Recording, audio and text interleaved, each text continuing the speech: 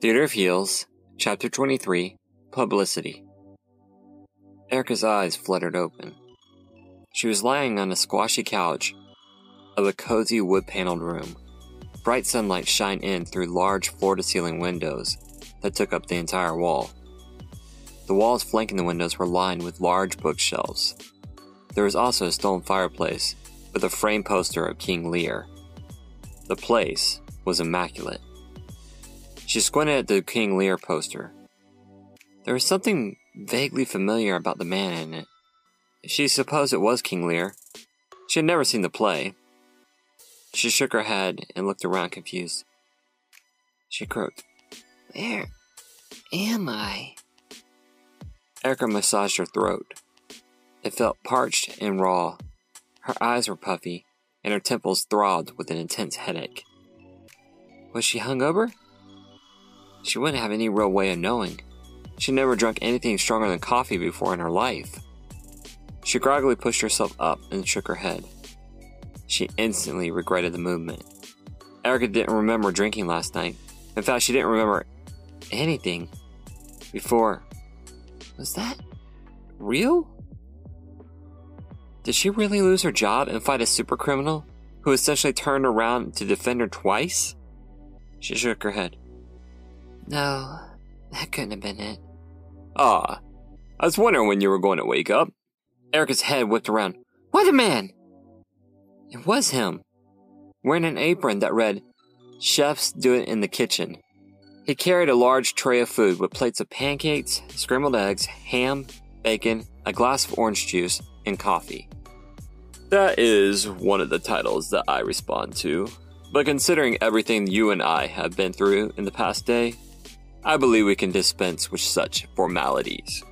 You may call me Jefferson, or Mr. Stewart if you prefer. He placed a tray of food on the coffee table. Here, please eat. You must be famished.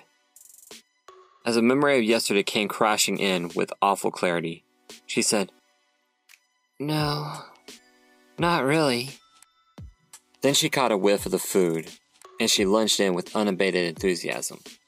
After wolfing several mouthfuls in relative silence, her host smiled and sat down across from her in a squashy armchair. In truth, I'm glad you have finally awoken. I did not want to disturb you, but I was getting quite anxious to catch today's hero report. She looked at him with a mouthful of eggs. She swallowed quickly. Hero report? Yes, I should like to get their morning report.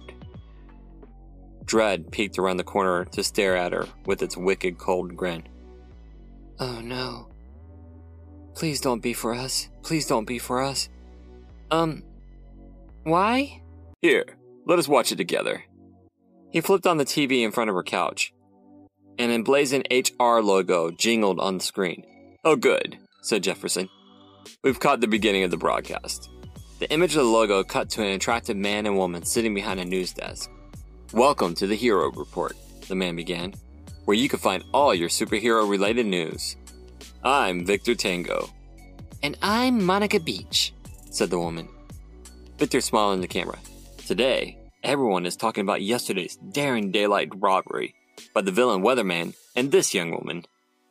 Erica's jaw dropped as the image of herself in her hero garb appeared on the screen in black and white.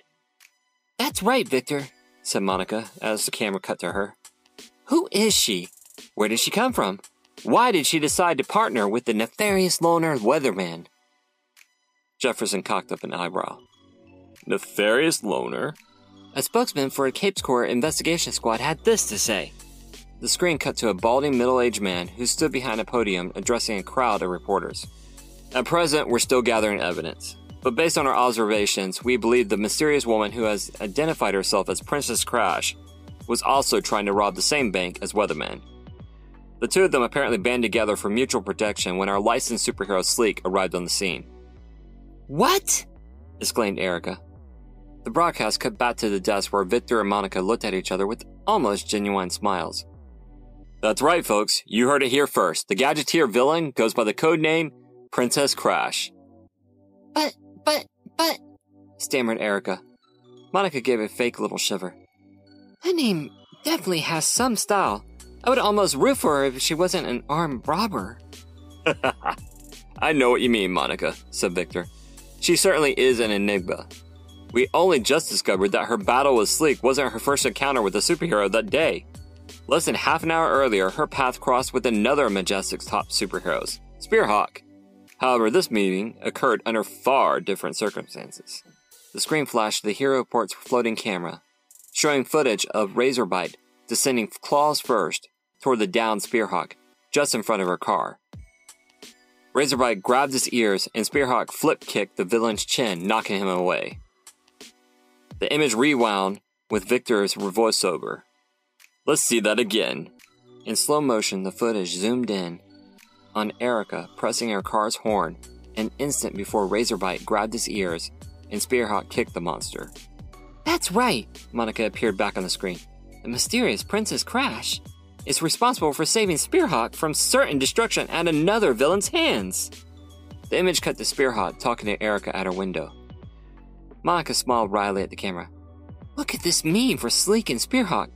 Rumors have been circulating for years that these two were more than just teammates, if you know what I mean. Could there be more to Sleek's ferocity than her usual love of justice? Victor said, We caught up with Spearhawk last night to get his take on the mysterious Princess Crash. Spearhawk smiled at the camera. Well, obviously I didn't know who she was at the time, nor what she was intending to do. He shrugged amiably. Still, I'm pretty glad she was there when she was. Despite everything she did, I can't ignore the fact that she saved my bacon, for which I am very grateful. Monica said, It's not every day that a supercriminal earns the gratitude of a hero, especially one of Spearhawk's caliber. Well, Spearhawk isn't the only one feeling this way. Little Red Thomas is also grateful to Princess Crash. Both she and, surprisingly, Weatherman taught this 5-year-old an important life lesson. Surprisingly? Scoffed Jefferson. The screen displayed a fidgeting little boy looking around wide-eyed. And then my, ball bounced into the street, and I chased after it. Into the street? Asked an off-camera voice. Yeah, nodded Rhett. Then I turned and I saw this car come at me real fast. Zoom! They cut to the footage of Rhett chasing his ball between two cars out into the street, directly in front of Erica's speeding purple car.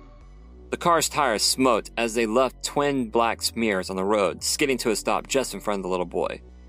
Weatherman scooped him up and placed him back safely on the sidewalk, and gave him back his lost ball, before the tires spun violently and they sped off. The image cut back to Rhett's interview. He was waving his arms around his belly, and then he picked me up and it was all whooshy around me. He gave me my ball and told me to stay in school. Jefferson pointed at the TV, smiling at Erica. Aha! You see! Despite herself, Erica smirked. Victor Tanger reappeared. Stay in school. Good advice, no matter the source. Monica smiled. You're right there, Victor. In other news, today the Sharkhead brothers were brought into custody by Block after...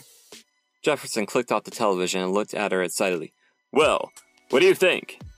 What do I think? Erica repeated. What do I think? She shook her head, trying to wrap her brain around everything she just heard. I think my parents are going to kill me! Crestfallen, Jefferson said. Well, yes, that is certainly one way to look at it. Erica stared at the blank screen for several moments. I'm on the Hero Report. One of the biggest mistakes in my life is on syndicated TV for everyone to see. This is... Coherent thought took a running jump off the diving board of sanity and cannonballed down into a pit of despair. She put her face on her hands. Oh my God! What's wrong? Asked Jefferson. I know you're new to this, but that is rather good press. There isn't a way to get away from all this, is there? Jefferson shook his head. Not really. No. He sighed. Listen, Princess. I know this isn't what you wanted. None of us sign up for villainy of our own volition. We all want to be loved and adored. Believe me, my desire for fame and adulation far exceeds yours. You have to trust me. This was the only way. Erica looked at him and nodded. Thanks. He shrugged. How far that little candle throws his beams, so shines a good deed in a weary world. She averted her gaze and took in their environment. Jefferson? Is it? He smiled. That is one of my titles, yes. Where are we? My dear, you are a guest in my home. He waved his arms around. How did we get here? I carried you. You, unfortunately, broke into a severe fit of hysterics that I, nor any of my super brethren, could convince you to come out of. You must forgive me for saying so, but you are quite the messy crier. I sent my shirt from yesterday to the laundry because of all the ribbons of snot. He sighed. Anyways, I digress. I had to procure a business associate to finally put you to sleep so you could subconsciously process your shock. He thought you might wake up about this time. He said it was a testament to your willpower or something. Regardless, he seemed impressed. Erica's eyes widened. She pulled up her covers. You hadn't tried to... You know. Jefferson flushed. I most certainly did not. You're young enough to be my... He took a deep breath. I'm a villain, not a bastard. I do have some sense of decorum. Besides, you still have all your clothes on. Erica peeked under the blanket and sighed. She was still wearing her wrinkled clothes from yesterday. Oh, okay. Jefferson muttered under his breath. Did I have my way with you? My God, your sense of impertinence. He exhaled sharply and gestured to the food. Just hurry up and eat. There's something I'd like to show you after your phone call. She raised her eyebrow. Phone call? Yes. Your parents have been calling your phone nonstop. Apparently they recognized you from the news footage. Oh no! My mom and dad are going to kill me! They certainly seemed amenable to that very thought once they realized you were alive and well. She stared at him. You spoke to them? Not directly, no. But I did read your text messages. They were afraid to go to the police for fear of implicating you further. When I realized that the resolve was reigning, I took measures. What did you do? I sent them a quick video message of you snoring on my couch. Erica was aghast. You sent my parents a video of me snoring? The point is, I reassured them that you were safe, alive, and as I pointed out to you but a moment ago, were fully clothed. I then texted them a vague message stating you were safe but very tired. I would have you call them when you woke up. He sighed.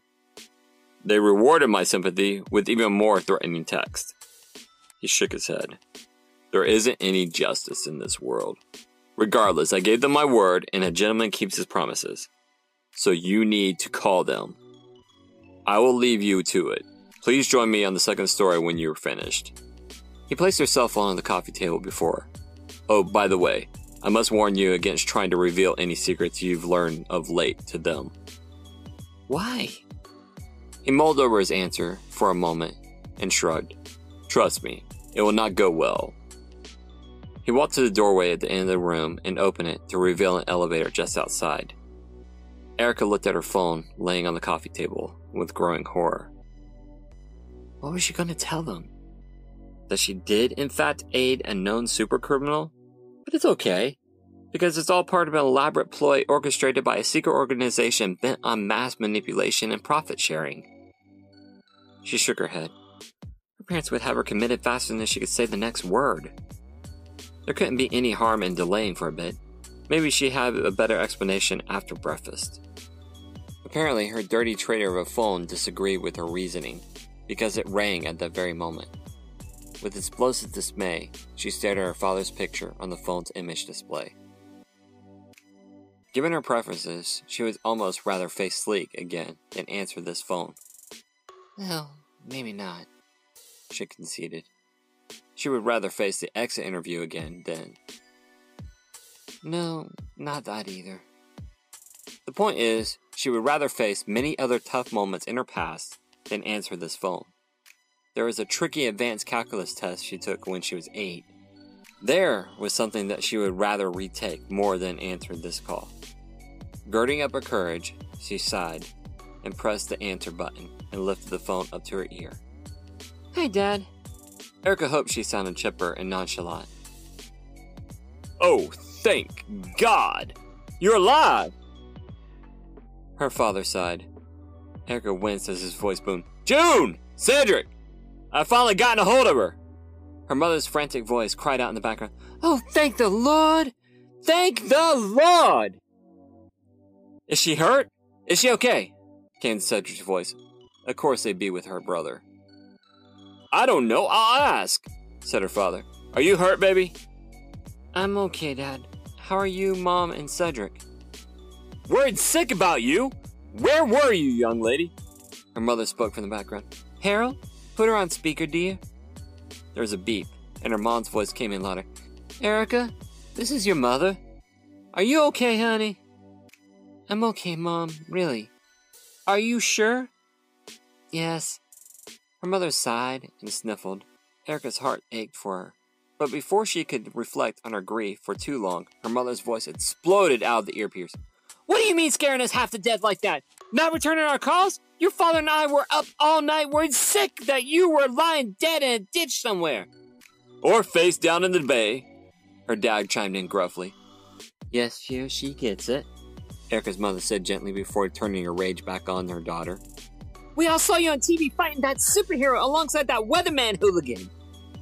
"I didn't pay for all those years at the Kirby Lee Sidekick Academy for that," barked her father. "How you've been acting the last day? Is that how we race you?"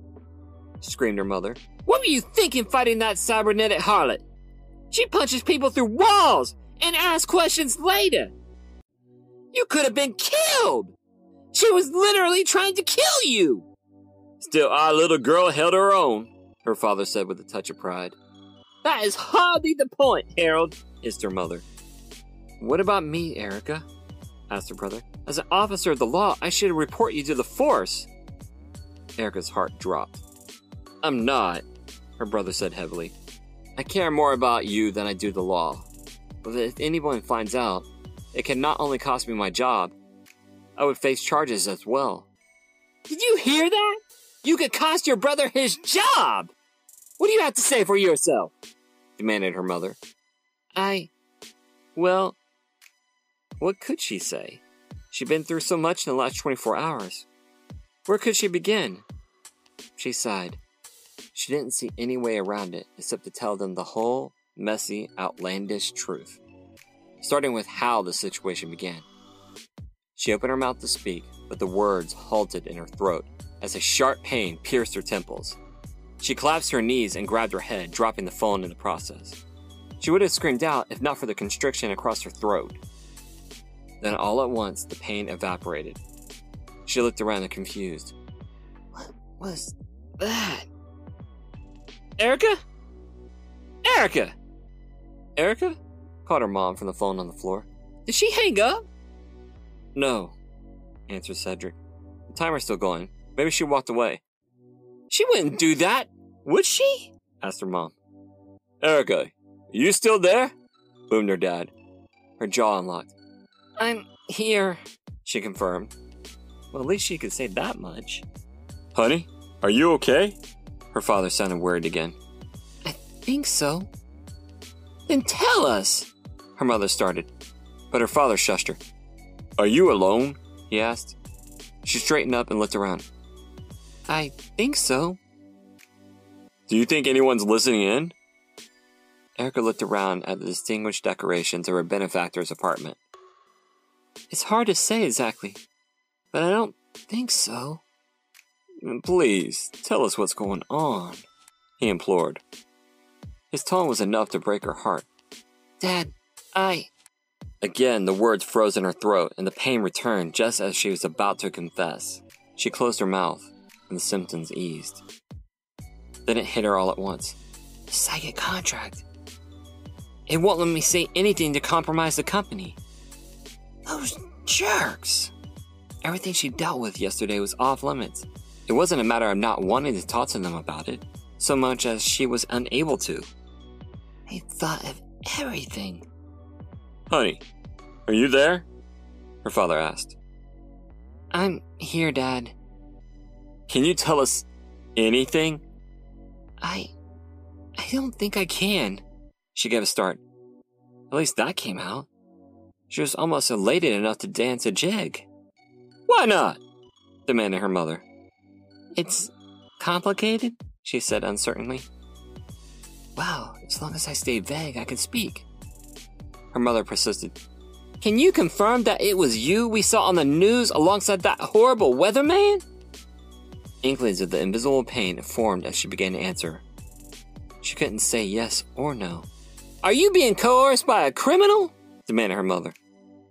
She was, but not the ones her family was thinking about. Regardless, she couldn't answer one way or another. This limitation was getting annoying fast. She tried another approach. The person, she enunciated slowly and clearly, I was with yesterday, has done nothing but help me tremendously. Erica, what is that supposed to mean? Growled Cedric. Cedric, I'm being as clear as I can be, she told him mournfully. Erica, I'm a cop. Let me help you. She sighed. What I'm involved in, big brother, is far beyond your jurisdiction. Which, of course, she couldn't say out loud. Thank you for listening to this episode of Theater of Heels. I hope you enjoyed my tale of heroes and villains. If you like this story, perhaps you might like other tales created by me, Christopher Chansey. My other podcast, The Skies Embrace, is an epic fantasy that follows the exploits of the crew of the skyship The Maiden's Arrow as they navigate the perils of the clouds. I also have another podcast titled Stories by the Fire. It's an eclectic range of short stories and longer epics, told in a darker ambiance. All these tales and more are available on my website, ChristopherChansey.com, and my YouTube channel. Theater of Heels and my other novels are also available on Amazon.com and other fine book retailers. If you'd like to support my work, please consider joining my Patreon family at patreon.com/Christopher Chansey. There you get exclusive insights and sneak peeks into my work, projects, artwork, and novels, as well as get access to exclusive merch. As always, thank you for stopping by and listening. May your journey always be a heroic one. Farewell.